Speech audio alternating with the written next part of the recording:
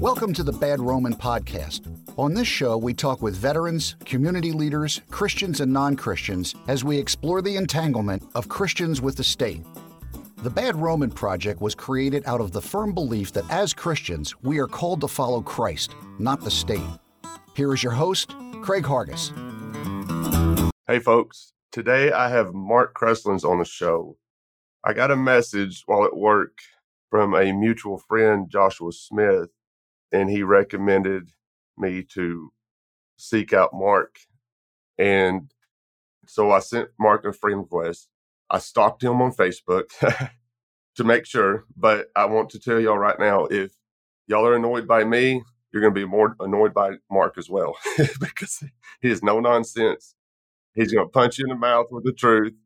And this is kind of what we're doing with the project. This is kind of what we're doing. We want people to question their current situation as statists or their current situation in this world as Christians. And Mark is very clear and very blunt about what he believes, and I love it. We have to be no nonsense sometimes. I mean, we're going to upset some folks with what we're saying. That's okay. We love you, but we're going to tell you the truth. And this is why, and I love what Mark has to say on his own post, because he's going to love you, but he's going to tell you the truth. You may not like it, but it is what it is. And I love how he approaches all of this. Would rather serve God than serve Caesar, you feel me?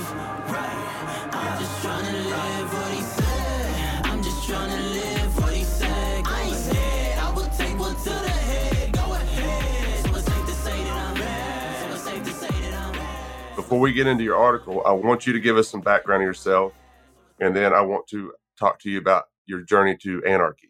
Well, I'm 61 years old. I'm married to my beautiful bride of going on 33 years, Patty. We have together 4 adult children and 6 grandchildren. Probably the most important defining event of my life happened on November 3rd, 1977, while stationed in Okinawa, Japan. My squad leader, Ted Bullard, was known to be the Christian in our squadron. And he invited me over to his house. And over a 3-day period, he shared the gospel with me. And I was very clear that my sin had separated me from a holy God. And that if I did not reconcile that with a holy God, then my future would be an eternity separate from him in hell. And so on November 3rd, 1977, right around 9 o'clock at night, I remember getting on my knees in my barracks and doing the best I could to pray a prayer of repentance.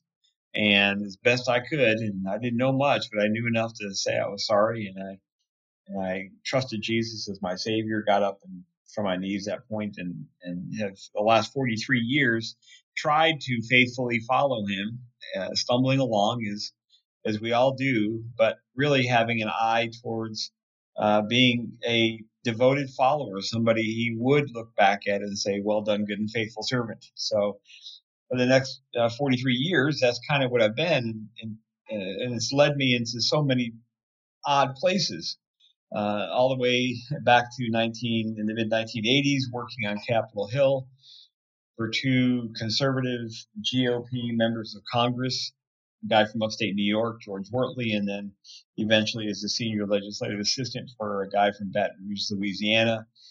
And so I got a kind of a bird's eye view of just how government actually works versus how most Christians think it works or have been told that it works. So I have this kind of strange vantage point that contributes to some of the things that I discuss on Facebook.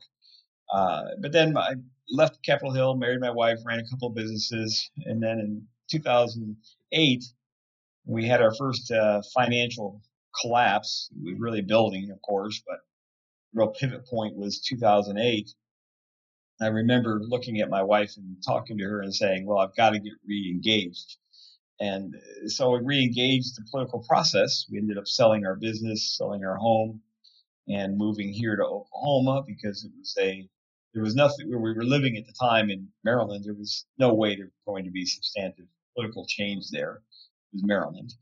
And so we decided to pick a place better where political change might be more effectuated. And we came here over the past, decade plus, I've been engaged in what I like to call political mission work, and have been out here trying to persuade Christians to think better. In Matthew 22:37, Jesus tells us to love the Lord our God with all of our heart, soul, and mind. And unfortunately, what I have seen and observed, and to some degree practiced in my own life, was a real laziness of thinking. And so I've really been trying these last decade or so to, in a political sense, encourage people that we need, as followers of Jesus Christ, to obey that verse and become better thinkers. And unfortunately, as you know, Craig, we have kind of swapped experientialism with intellectualism. And we have, in our minds, within the Christian ecclesia, of course, within our habits are far more experiential than they are intellectual. And so we devolve, if you will, as followers of Jesus Christ, into what we feel about something. I feel God told me to do something, or God said to me, when of course there's not really a lot of evidence that, I've been walking with him fairly faithfully for 43 years, and I've never once heard God's voice ever. Now I can read the Bible, and I hear his voice all the time, every single day. I can wake up in the morning and read his word, and I can hear his beautiful voice. And then throughout the day, my decision is whether or not I want to obey that voice. And that's where it tends to break down for me. Amen. So when we swapped, intellectualism or an appreciation of the mind, and we almost kind of reject it, because there's so many Christians today that reject the Enlightenment, and they think it was all filled. And there's obviously bad parts of the Enlightenment, but there were so many good things in the Enlightenment as well. My gosh, that's where John Locke came from, and Montesquieu, and these guys that created the philosophical framework for the very form of government we have today. So while, you have to be cautious about the Enlightenment, at the same point, you can't reject it. But many Christians I know reject the Enlightenment and say, well, it really becomes this kind of experiential Christianity. A friend of mine's professor, during his PhD, Dr. Mark Knoll, who now taught at Wheaton College, but now is up at Notre Dame, he wrote a book back in the early 90s, I think. It was titled The Scandal of the Evangelical Mind. And the subtitle was, The Scandal of the Evangelical Mind is that there's not much of one. And he's right. There's not much of one.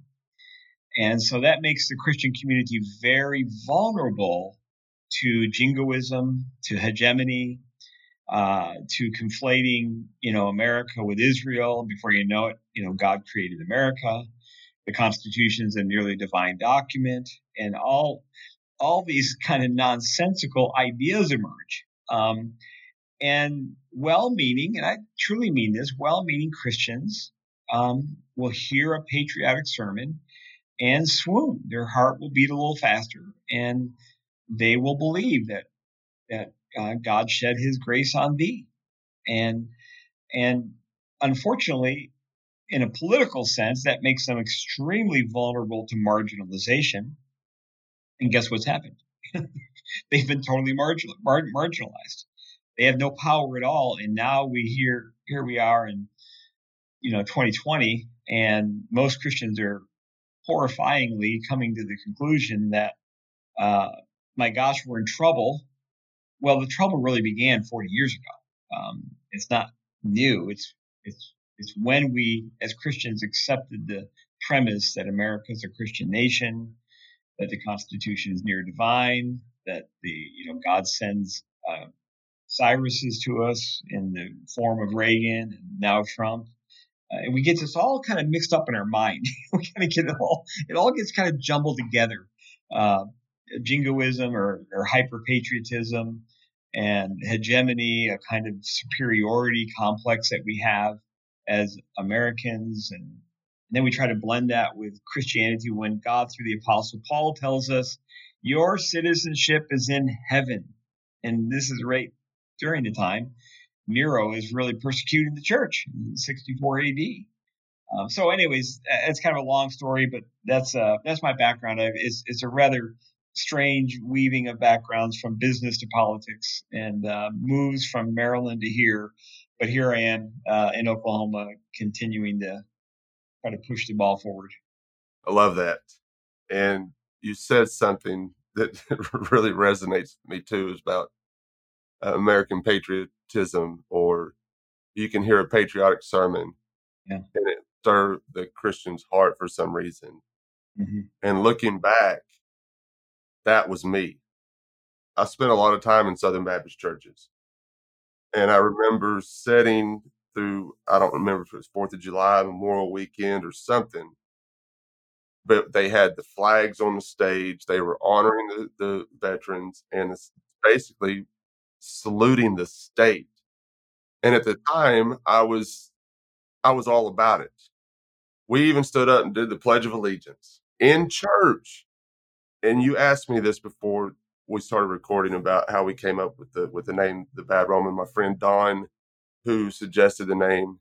When you think about the Christians in the early church, they had no interest in the state, none.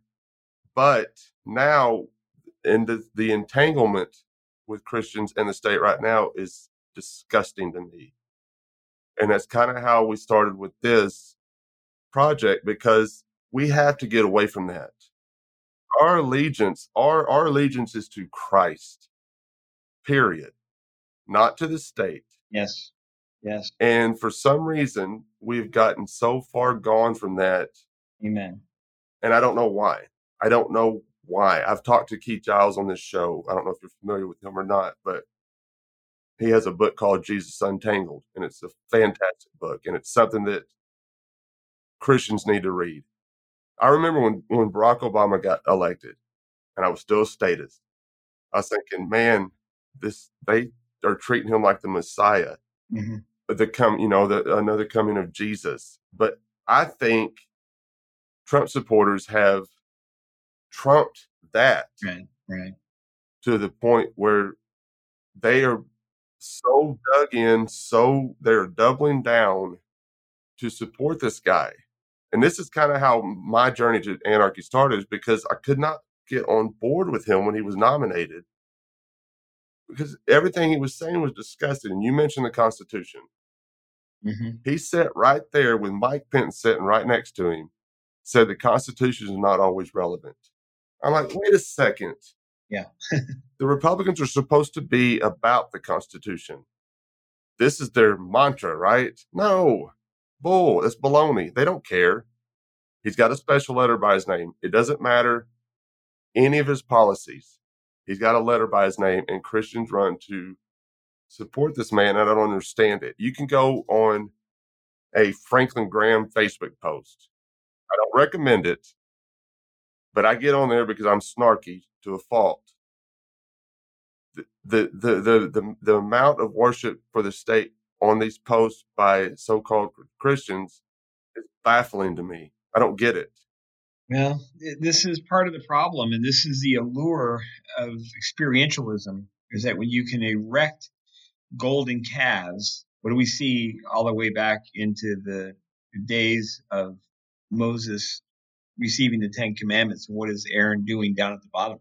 He's creating a golden calf. And there's something in us, there's something in the fallenness of man that we get caught up in the shiny object of the moment. And it's just easy. And if you're not discerning, if you haven't developed the discerning skills, which I would argue most Christians, because there's such biblical illiteracy out there, and there's almost no training when it comes to exegesis and hermeneutics, you are vulnerable to the shiny object. And the shiny object, in our case, certainly with the emergence of the religious right in the late 70s, early 80s, was the Constitution. It became the new shiny object. And so before you know it, you start hearing everybody talking about the Constitution. You begin to hear Christians and pastors using it in their sermons. Now, in most cases, 95% of people can't even describe what all 7 articles are. they don't really know the Constitution. They know the word Constitution.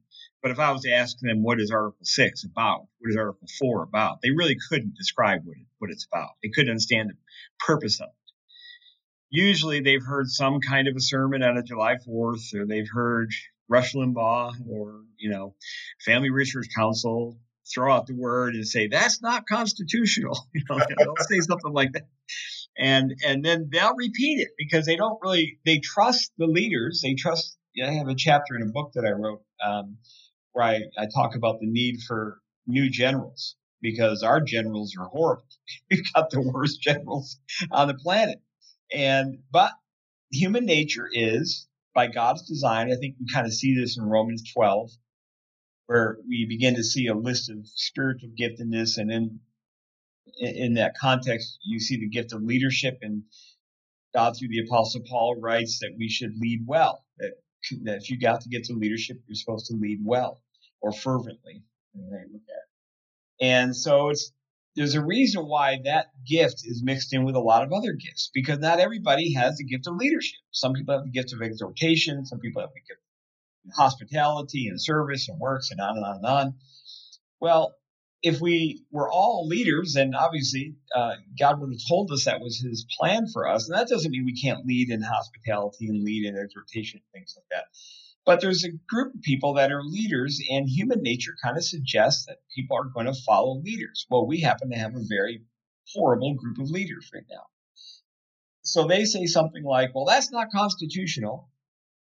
The average person listening to their patriot pastor or their Rush Limbaugh or somebody on Family Research Council or some other radio program, they say that's not constitutional, and they just repeat it. Now, I come along and I say, well, exactly what isn't constitutional about that? Well, they don't know how to answer that because they're not even sure what isn't constitutional about it. They just heard their general say it's not constitutional. It became the shiny object, Craig. It became this shiny object for Christians that had some interest in politics, and we're sitting there watching the culture devolve around them. And I'm 61, so I was young in the 60s. I came of age in the 70s, lived through the 80s, had family through the 90s and into today. So I've kind of seen this whole transition from the 60s chaos to today. And I've seen, as I've heard somebody once say, if you told me in 1971 that by 2020 we will have murdered legally 63 million babies, I would have said, you're crazy. There's no chance that's going to happen. But here we are, 2020, we've murdered 63 million babies. So I've watched this whole thing decline. And those of us who are Christians, God sovereignly puts us into America, these United States. We're grasping for answers. What if we're a Christian nation? What I've been saying to pledge, one nation under God, indivisible, my whole life. How can this be happening? If any of this is true, that my history that I was taught about this Christian nation, if it's true, why is this happening? And so we then start trying to counter it with, that's not constitutional. Well, why? Well, I don't know why, but it's just not. It's like, because most people just learned a word. Well, it's something they heard somebody else say that. Yes. If you go, you know who Mark Levin is? Oh, sure. Okay, this guy, Fox News uses him as their constitutional talking head. He is so wrong about the Constitution, though. I know. Because I did a very extreme study on the Constitution once Donald Trump was nominated, because I wanted to understand the Constitution, what the founders meant behind it. I mean, I went and dug the meaning behind it, not what the words say. I want to know what the original intent was. And you see this going on right now with, at the time of this recording, Donald Trump sending FBI agents into other states, unwelcomed, uninvited. And I've been in so many debates in the past 2 or 3 weeks about this with conservatives, loosely, use the term loosely, conservatives, but it's not unconstitutional of them because it's okay that Donald Trump's doing it. And you can go to Article 4, Section 4 of the United States Constitution, and it says explicitly that they must be invited. The text is clear. Well, what about some act that Congress passed? An act does not change the Constitution. You can't change the Constitution because Congress passes an act. You know what? That act is unconstitutional. If you want to change the Constitution, let's do an Article 5. Let's do it. But you cannot change it with an act from Congress. It just does not happen that way. And I've been so frustrated with Republicans lately with this. And as an anarchist now, I understand and I fully agree with it's a piece of paper. It's ineffective. But if you're going to claim to be a constitutionalist, let's follow it. Don't make exceptions just because your guy's in office. Let's be consistent. This is what I'm looking for, is consistency. And I cannot tell you, I made a post on Facebook about this, and I think we had almost 300 comments on it. It was me going back and forth with Republicans on this. And I don't know how many times I was called a moron. Mm-hmm. Oh, I understand. I mean, I'm telling you what the Constitution says, and I'm the moron. Come on. This is it's clear as day. Stop making excuses for your guy because Barack Obama is not in office now. I have no interest in supporting any candidate. I don't care if Libertarian, Republican, Democrat. I don't care. They all suck. They have an agenda behind. And I've said this more than once on this show. I'm very suspicious of anybody seeking political power. Oh, sure. I did it myself. Before I moved to Memphis, I was in serious talks with the Republican Party about running for state legislator. Oh, wow. And thankfully, I got a new job offer in Memphis, and it took me away from all that. I mean, like, God's like, no, you're not doing this. Yeah. We're going to give you a better option. Right. And so here we are. Now we're talking about the bad Roman. Now we're talking, as anarchists, we follow Christ. No king but Christ. Stop following a politician. They are actively stealing from you. They're actively murdering people that you'll never meet. And I was talking to Kevin Craig on one of our episodes, and I told him, I said, the United States government to me is the largest terrorist organization that this world's ever seen, in my opinion. They are more of a threat to us than anybody in Iran or Iraq, Afghanistan, Russia, China. Our United States government is more of a threat to us than they are. And this is particularly the difficulty even have these kinds of conversations because, in a way, political pragmatism has led to Christians being morally relativistic. And either we believe in absolute transcendent truths or we don't. That is one of the few binary choices I will ever allow in my thinking. So either God said, "Thou shalt not murder," and "Thou shalt not steal." That's a binary choice. You either do or you don't, one of those two. There's not "Thou shalt steal," thou shalt not steal unless government authorizes the theft of taxes. He does nothing to qualify it. He just says, "Thou shalt not steal." And yet, Craig, I have heard 1,000 times in my life in various formats that I've been in. Well, I'm a Christian, somebody who is devoted to Jesus Christ, saying, well, I'm okay with some taxation. And that is moral relativism.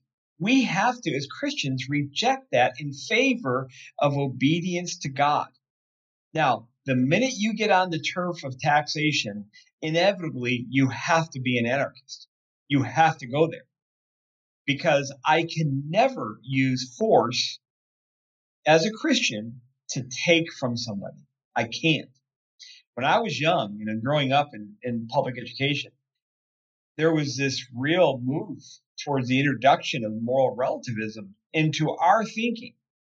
And so the classic, there's 12 people in a boat and 3 of them are old and you have no food and water, but you got just the food and water to survive for X number of days, and you're running out of those days, who do you start throwing into the water first? Who do you murder first in order to let the majority of the people in the lifeboat survive? Well, in a young mind like mine at that time, I'm actually thinking it through. Well, who would be the least, beneficial? Let's throw grandma overboard because she probably would want to jump overboard anyways because she loves us. Yeah. So let's just help her overboard. But what kind of deceptive seed was planted in my brain at that point?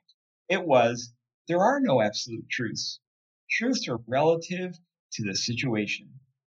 Well, I'm okay with some taxation. Why? Well, because I like roads, because I like military, I like laws, I like police officers. So I'm okay with some theft. Really, if we could truly change the word taxation to theft, you would have Christians having to say, I am okay with some theft. Now, they immediately indict themselves when they say that. Immediately, before a holy God, they indict themselves. And the problem is, we've lost our sensitivity to sin. We have a cavalier nature about sin. My wife and I have been involved in crisis marriage counseling for quite some time.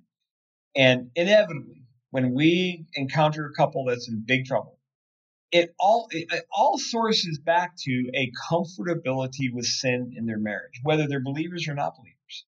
They grew comfortable with wiping each other out, and they would justify it with all sorts of different, reasons why they felt they could do it. But when you hold up the lens of Scripture to that argument, suddenly you're indicted. Now the only question really is, am I going to be humble and obey? Or am I just going to be me? And I'm going to say, no, I'm not going to obey. So I make, with God's absolute truths, I do turn them into binary choices in my Facebook posting and things like that. Not because I'm trying to be holier than thou. My gosh, I have something I practice every single day in my life. I've done it for 40 some odd years. There's not a time in my day that I don't say this at some point in my day. Lord, I am so sorry you had to see me do that. Whatever that is. Every day. Every day. There's not a day that goes by that I don't do. I feel it so much. So I don't ever ask somebody to do something I'm myself not willing to do. And so when I create a binary choice in my own life, Mark, did you obey that? And I have to be honest and say, no, I didn't, Lord. I only have one option. Well, I have two. I mean, I can just keep going, or I can say, Patty, my wife, I'm sorry. Kids, I'm sorry. Whatever it is, I'm sorry. And then I go to God and Lord, I'm so sorry you had to see me do that, because I am. Let me ask you something. Do you beat yourself up over the stuff like this? Because it's something that I do. Like, I beat myself up over things, like, especially when we're getting into arguments online, on social media. Mm-hmm. And I try with all that is in me not to be a total snark. Mm-hmm. But some of these people make it very difficult for me not to. You know what I'm saying? So, and at the end, I was like, man, you shouldn't have said that to them. That is not the way. You just tell them the truth and move on. But I can't, for some reason, I can't just move past it. Because in my mind, what I'm saying is right. Yeah. But when somebody comes back and calls you a moron or an idiot, hey, I'm one of the biggest idiots out there. I get it. Mm-hmm. But who are you talking to? You are defending the state. Okay. And as Christians, we're not supposed to be doing that.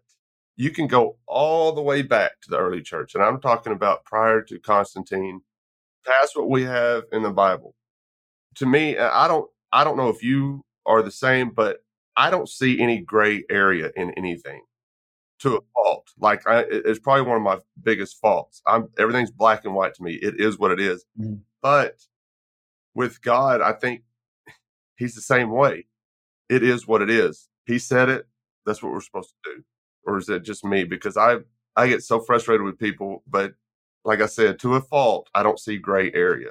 So, and this is a great conversation, Craig. I'm glad you raised this. And so part of this is why do we learn exegesis and hermeneutics? And actually, exegesis we do all the time, anyways. It's just part of who we are. We understand, like, take for example a football game.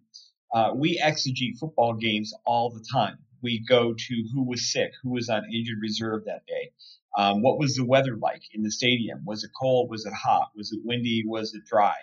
We analyze a football game and we exegete it. We take into consideration all the context. The home, was it a home field advantage? What was the weather? Who were we playing? All this, we distill from that why something happened. Why was the outcome as it was? We have this natural ability to exegete. We do it all the time in our businesses, in our marriages, in our family.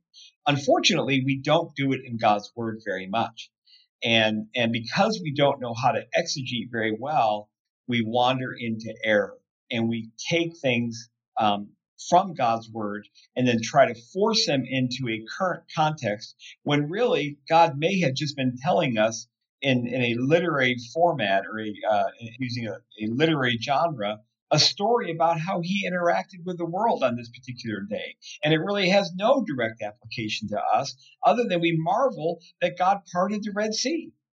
I don't ever wake up in the morning expecting God to part the traffic or whatever the modern day, nomenclature would be for that. I don't think that's going to happen.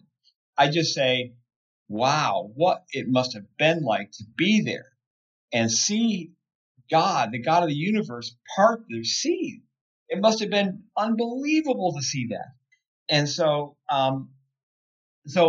when we try to take passages of scripture and then force them into a contemporary context, they don't always fit one to one. So I am absolutely a defender of God's transcendent absolute truth when I know for certain it's God's absolute transcendent truth that is applicable to all people in all times and all cultures. That's not the entire Bible. In other words, let me give you an example of that. Why don't you wash people's feet when they come into your home anymore? In Luke 7, what is one of the criticisms that Jesus has of Simon? Look at this woman who came in and bathed my feet in her tears, and yet you haven't washed my feet yet. Well, why don't we? Why don't we do that anymore? Because we know intuitively, culturally, if you come into my house, I don't need to wash your feet. You haven't been walking in dust. Why don't I go into every Christian church service and see women wearing head coverings? Well, because we intuitively know that was a cultural context there, and Paul's actually dealing with a lot of other issues related to head coverings. But because we don't know exegesis well, Romans 13 is the classic example right now in our world, political world. People are just totally stumbling over this passage and coming up with all kinds of strange theologies because they refuse to accept that maybe Paul was just writing to a young church in Rome about what does it mean to be a follower of Jesus Christ under Emperor at that time Nero, but just previous to that Claudius. What does it mean? Well, it means that you don't vote for Caesar there. There is no annual election for the emperor, where you get to choose your leader. You're under this leader. It has a lot more to do with the Jews who got thrown out by Emperor Claudius a few years back because they were troublemakers, and the initial church in Rome was made up of Gentiles and Jews. Why did Priscilla and Aquila end up in Corinth? Because they got thrown out by Claudius. Well, people don't know that about that particular letter that Paul wrote, and so they try to take a letter Paul's writing into a historical particularity, and then they try to expand it to every other form of government on the planet. And guess what breaks down? All your logic breaks down because God wasn't speaking in a doctrinal sense to all cultures and all people at all time. Because he didn't even describe the form of government. Paul didn't even describe the form of government. He said just, hey, listen, all authority is from God. God's sovereignty totally intact there. All authority, whether I create it or whether I allow it to emerge, is under my sovereignty. So everything comes from God. Good government punishes evil, rewards good. Submit to the form of government that you're in, and then pay your taxes. It's not any more complicated than that. Then we try to force that into a representative republic, which is what we have, where the final human authority in our government is us. And the entire passage breaks down. How do I obey you, Craig? You're the final human authority, so am I. How do we submit to one another? These are elected officials we have. These are not emperors that take over and then command their people. We have the right to revolution in our country. Right. Paul was not writing to a church that had the right to revolution in Rome. These people were subjects of an emperor, and having just been made aware, or he was aware of the Jews having been tossed out of Rome because they were troublemakers. It's easy to deduce from this letter that Paul is telling them, trust God. He has you there. Cool your jets. Don't be like the Jews so you get thrown out. Don't be troublemakers. Pay your taxes and share the gospel. Go out and follow Jesus Christ. We then contort it and do all these mental gymnastics, and we try to say, well, there's some laws we can obey and others we don't have to obey. But then John MacArthur will come out and say, no, we got to submit to everything the government does. And it was probably a rebellion to Romans 13 when we declared independence, and maybe it was, but God let it happen. He did. We can't argue that we're here, right? We can't say, well, no, it's not. So it's like sometimes we say things that provoke almost ridiculous responses. But so MacArthur tells everybody we have to obey everything the government says, failing to realize that the foundational principle of the United States is that when government doesn't secure unalienable rights, it is the right and the duty of the people to alter, abolish, or throw it off. That's right in the Declaration of Independence. That there is no United States without that sentence. There's no, and we get it all jumbled up in our mind, and we take Romans 13 and try to weave it into it, and we end up with some new modern theology of, well, there's some laws we can obey and others we don't have to, because when Acts 5:29 is about the gospel, clear case. If the United States government ever tried to tell me to not preach the gospel, I would totally be in rebellion against them. I'm going to go share the gospel. And if you kill me for it, fine. But, in the MacArthur model of submission in all cases, I guess I always have to wear my seatbelt. I got to put my mask on. I got to, whatever it is, because government told me to do it. So therefore, with his interpretation of Romans 13, I always have to submit to it, even though in our form of government, the final human authority is us, the people. It doesn't make sense. So to your question, I know my apologies for taking a long detour there. I love this. I will obey God where I'm told clearly that this is a point to stand on. So I break God's word into literary formats, there's roughly 10 of them. But where God issues a command, I am going to obey that. You shall have no other gods before me. So I'm not going to put the flag on my stage if I'm a pastor of a church. I'm not going to create a false god. I'm not going to make America the pledge and the anthem and all that. I'm not going to lead people into believing that's something that they should be focusing on, especially when it's in conflict to God's word. And there's no argument that the United States government is in massive conflict with God's word. So I'm not going to ask people to honor it. In fact, I'm going to tell them the exact opposite. So where God issues a clear command, go and make disciples. That's for all people, for all times, for all cultures. It's not modified by where I live and what culture I'm in and when I'm born. I am to go and make disciples. I'm to love the Lord my God with all my heart, soul, mind, and love my neighbor as myself. I'm never violating those, never going to compromise those. When it comes to principles that we see throughout the book of Proverbs, we see in the teachings in the epistles, greet one another with a holy kiss. I met with 4 men this morning. There's no chance I'm kissing them when I walk in. There's no chance. I had a pastor tell me one time, he said, They were just giving each other handshakes. They wanted to see each I know. other. I know. I'm not going to kiss some This is dude. I it. promise you. I'm not doing it. And so, but I'm not going to wash their feet either. I don't have a foot fetish, and I don't have any interest in washing. So I don't like feet. I don't even like my own feet. I'm not going to wash somebody else's feet. Get them away from me. They're nasty. These are principles, and then you have, of course, Paul's opinion on things. Occasions where an opinion is issued. So on the thing, I'm going to go to the mat on doctrine. I'm never violating. I'm never going to waver from God's commands. I'm going to take the principles that we see throughout Scripture, and I'm going to apply them where it makes sense. Always being mindful that I want to be winsome. I want to be generous. I want to be gracious. I want to be like Jesus when he talks to Simon in Luke 7 after everybody's judging the woman who's washing his feet with her tears and drying them off with her hair and anointing his head with her oil. They all know she's the town prostitute, and they're all saying, doesn't Jesus know who that woman is? And of course he knows who it is. And then he rebukes Simon at the end and says, he who's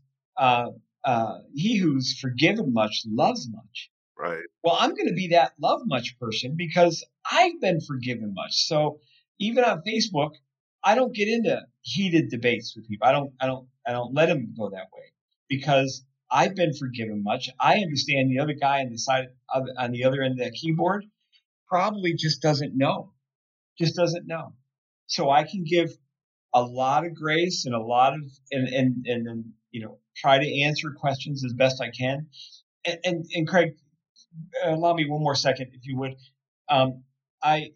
I have a strategy on my Facebook page that I use and I've used for years, and it's really a kind of a fishing strategy. My initial posts on my Facebook page are always provocative. They're going to throw out I'm bashing something. I'm gonna attack some idea. Now I'm doing that because I'm hoping that people will hear them and say, well, I don't like what he said, so I'm going to comment. I'm going to, as curious, I've never heard that before. And I'm doing something to get some initial reaction.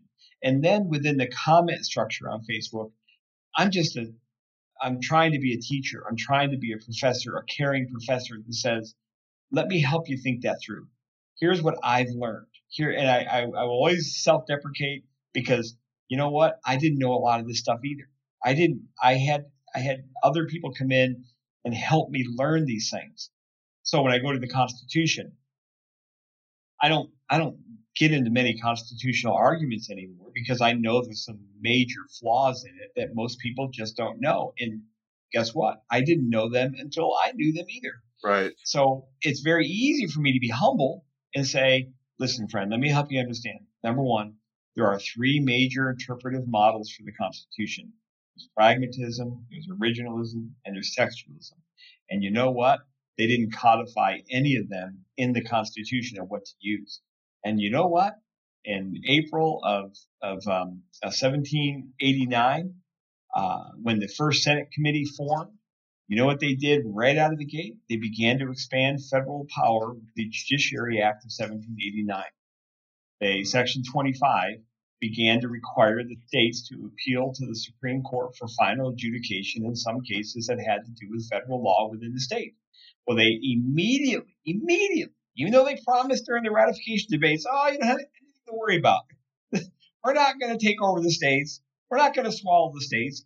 Immediately after the ratification, they begin taking over the states. Immediately. So but I didn't know any of that until I knew it, Craig. And so I can be humble and patient with people on my page because I recognize they probably just heard their patriot pastor say it's not constitutional. Well, you handle that way better than I do, to be honest with you, because I need to get to that point. I need to get to the point where I can be humble and not be so snarky to people. It's one of my faults. And you talk about the Constitution, it was violated immediately from the very first president. You go look at the Whiskey Rebellion. Huge violation of the United States Constitution. But try to explain that to somebody that does not know the Constitution but wants to spout off about the Constitution is very frustrating to me. If you don't understand it, don't talk about it. You know what I mean? Yeah, I do. I do. And I think, I was telling these friends this morning. So I try to look at that. I try to remember that story in Luke 7, and that really has affected my life. But two other verses really affect my life in this regard as well. And they're very common verses. We've all heard them 100 times. John 3:16, for God so loved the world that he gave his one and only son. And whoever believes in him should not perish but have eternal life. And then in Matthew 5, greater love has no man than this, he'd be willing to lay his life down for his friends. And so I look at those verses, Craig, and I think, okay, God is perfectly just and perfectly loving. He's the only being that can do both of those perfectly all the time. I am a fallen man. I am incapable of being perfectly just and perfectly loving. Ask my kids. They'll be glad to tell you how many times I erred on the side of justice and probably shouldn't have, because I'm an imperfect fallen man. I can't do it. So if I'm going to err on one side of that equation, I'm going to err on love. Now, let me just briefly explain why. I accept the premise I'm a fallen man. My mind is fallen. I can't perfectly understand every situation I'm in. So, given that as a backdrop, when I'm on Facebook with somebody and they're wanting to argue or they're wanting to attack me, which they do. I mean, I get the same kind of claims about my intellect that you do. You're a moron. You're stupid. You're an idiot.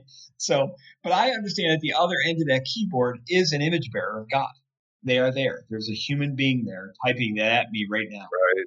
And then I back up to John 3:16, and I think, okay, let's go back to the garden. God tells man to just don't do this thing, and they do it. They sin. And what does he immediately begin to do? John in Genesis 3. He begins the work of redemption. He's talking about the coming one who's going to bruise the ankle, bruise the foot.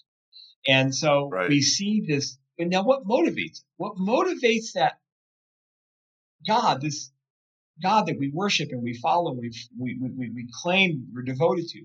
What motivates him to do it? For God so loved the world. Love. Love motivates him to create a path that some of his creation who would be humble enough to repent of their sins can be forgiven and be restored to a right relationship. So I look at this and I say, all right, the balance scales, justice, love. I'm going to tilt it towards love because that motivated God to redeem me. And now here you and I are talking, and we both benefited from that love because he redeemed us. He forgave us of our sins. It's an incredible story. I mean, if you really just think about it for a second, it's incredible, because I don't think that any of us have any real understanding of what he means when he says love.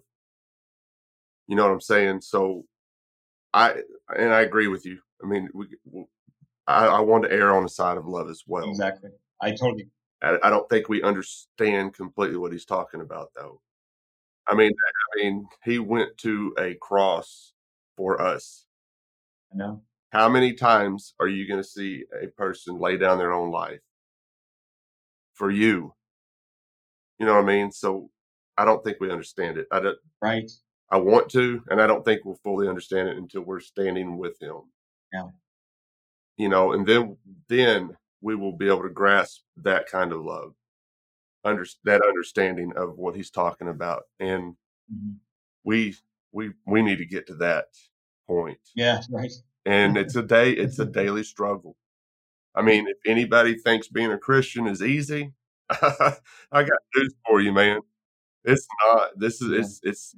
It's difficult in our carnal mind, in our human nature, to follow the words of Jesus Christ. Yeah. You know, and but it's a daily thing. I mean, it's something that we're going to struggle with every day until he comes back or he brings us home, whichever one happens first. Oh my. So I mean, but I'm okay with that struggle. I mean, I'd rather be struggling with that than a lot of other things, to be honest with you. Hey folks, Craig here, and I'd like to let y'all know we are always looking for writers to contribute to our blog. I don't care if you have any experience or not. 2 or 3 of our contributors had no prior experience writing, and it turns out they have a real knack for it. Our project coordinator helps them put the articles together, and she publishes them on our website and Facebook page, and you will also have the option to come on the show and go more in depth about your article. So if you like what we're doing at The Bad Roman and would like to try your hand at writing, then send us an email at thebadromanpodcast@gmail.com. We're having a blast with this project, and we would love for you to join us in helping promote it. Now back to the show. I want you to give me just a summary of how you became an anarchist, because with this project, I try to ask this with everybody I have on the show, because your perspective is going to be different than mine. And somebody that's listening to this that may be on the fence about it, maybe what you can say may resonate with them more than what I'm going to say. So give me a little summary of what or how your path to anarchy happened. I mean, what happened? Yeah, well, because of my background in politics, I had followed the conventional route, GOP voting for the lesser of two evils. I embraced all of it, but all the Christians I was around were just about taking power. But that never sat right with me. It didn't, and I couldn't justify it biblically. And so I'm constantly running into these, at the same time I'm learning about Locke, and I'm learning about Thomas Hobbes, and I'm learning about Hume, and all these great thinkers from the Enlightenment who had a profound impact on the formation of our form of government. But then I ran across a lot of troubling things that our supposed great country did with slavery and Trail of Tears and taking the Native Americans' land and things like this. And so as you probably went through this too, Craig, as you're kind of dealing with this kind of whirlpool of thought in your mind, you're trying to reconcile it through a Christian ethos, you're just coming up with very unsatisfactory answers. Because inevitably, you have to compromise something that Jesus didn't actually ask me to do in order to support what was going on. And so, for example, the whole lesser of two evils thing, Jesus would not support that. I know it. I knew it all along. But I'm making pragmatic decisions about power, and I'm making pragmatic decisions about winning in government and all these things. Well, none of that sat right with me. And then eventually I began to examine the philosophical basis for the very form of government we have and the idea of the state. Once you start down that road, you're going to, if you're a decent thinker, you're going to end up an anarchist. There's no way out of it. Otherwise, you're just an immoral person. You want power, or you kind of have a megalomania to you and to rule people. So once I started down that road, it was inevitable that I was going to be an anarchist, because that's actually the natural state of man. And unfortunately, there is a lie. I call it the Hobbesian lie. Now, I don't think Thomas Hobbes was intentionally lying. But you can tell a lie without intentionally lying. You told a mistruth. So Hobbes creates this argument. It's called the state of nature, man in the state of nature. And his argument is essentially, man in the state of nature is going to be at war with each other constantly. He is going to lead a short, cold, dark, snobbish life. That's the kind of brutish life he's going to live. And the only way to have man live any other kind of life is to have an absolute, he would call monarchist, but absolute government, a government that controls the natural passions of man. And literally, Craig, for hundreds of years, we believed that. And as Christians, it kind of fits especially if you're Reformed in your theology, or if you're Calvinist in your theology, and you believe in the total depravity of man, it kind of really feeds your soul. You're like, yeah, man is wicked. Yep, absolutely. We're gonna kill each other, and we're at war with each other because God said there is no good, not one. And so we then take that and put it into a political ethos, and we come up to the conclusion, well, we got to have government to bridle man's natural passions to do evil things to each other. Except this is one of the great problems associated with this. I started to examine my life over a 6-month period and began to really test the premise of the argument. that man in the state of nature is going to kill themselves or kill each other. And not one time in my 6 months of experience did I ever have a time where my neighbor wanted to come out and pillage me. The people at Starbucks or Walmart wanted to take my wallet when I took it out to pay for the groceries I was buying. When I was driving down the road at 75 miles an hour, nobody was swerving into me, trying to push me off the road. All these ideas of man constantly at war with each other never materialized. And I'm 61 years old. Then I started stepping back and saying, how many times has that ever happened in my life where somebody was trying to rape, murder, or pillage me? And then I found out the only people that want to do that usually have lights on top of their car, or they have a title, the IRS. They're the only ones that screw with my life. And so I defeated that part of the trip to anarchy. And then the final thing that put me over the top was kind of offering my own philosophical view of this. Does it make any sense for fallen man to rule fallen man? And of course, when you ask that premise, there's no logical, good biblical answer that fallen man should rule fallen man. No. And one time God speaks very overtly about government, 1 Samuel 8. He's almost saying, you want government? Here, have it. You're going to choke on it because they're going to take this from you, because you rejected me as your king. You rejected me leading you. So all that came together and it became clear the state is evil. It is used by Satan. It is a tool to eventually drive the gospel into the basement. And that's kind of where we are today. So I oppose the state any chance I get. That's awesome. With my story, and I think what attracted me to anarchy, and I think even when I was a statist, even when I was still involved with all that, I started voting the first George W. Bush election. That's when I first got involved with it. But I've always been an individualist type person. I think I have. And even back then, I just wanted to see people as an individual. And the state is all about collectivism. I think collectivism is completely evil. But when I started understanding anarchy and started understanding that it was about the individual, it helped me. And like I told you before we started recording, that once I could put anarchy with my faith in Christ, yes, it was easy. Man. I mean, it was such an easy transformation after that, because before then I thought anarchists were crazy. Me too. I mean, we've always had a state, right? No, actually, no, we have not. And just like you were referencing in 1 Samuel 8, we rejected God when we asked for another king. Right. He's That's our right. king. Why are we doing that as Christians? And I could go on probably for another hour about this. This has been a fantastic conversation. We didn't get into your article. Who is right, God or Thomas Hobbes?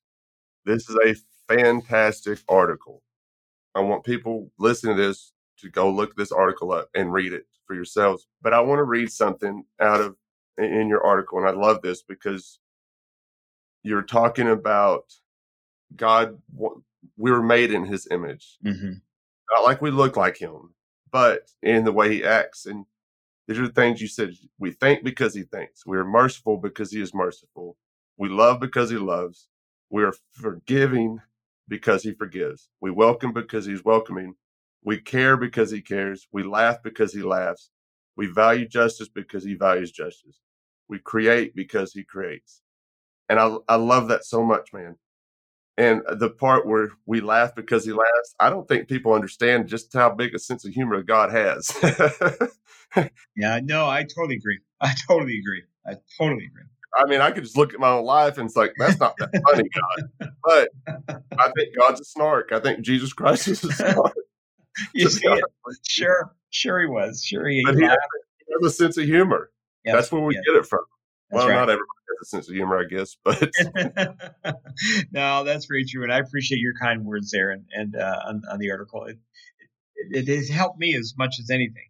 I needed to reason this through in my mind because I want to love God with my mind. I do. I want to I want to go through the rigors of thinking and cultivate the mind. And I just pray that more Christians will reject experientialism and just understand the wonders of his word and all the profound amounts of wisdom he gave us in those 66 books that really are completely capable of helping us live our lives in a way that glorifies him.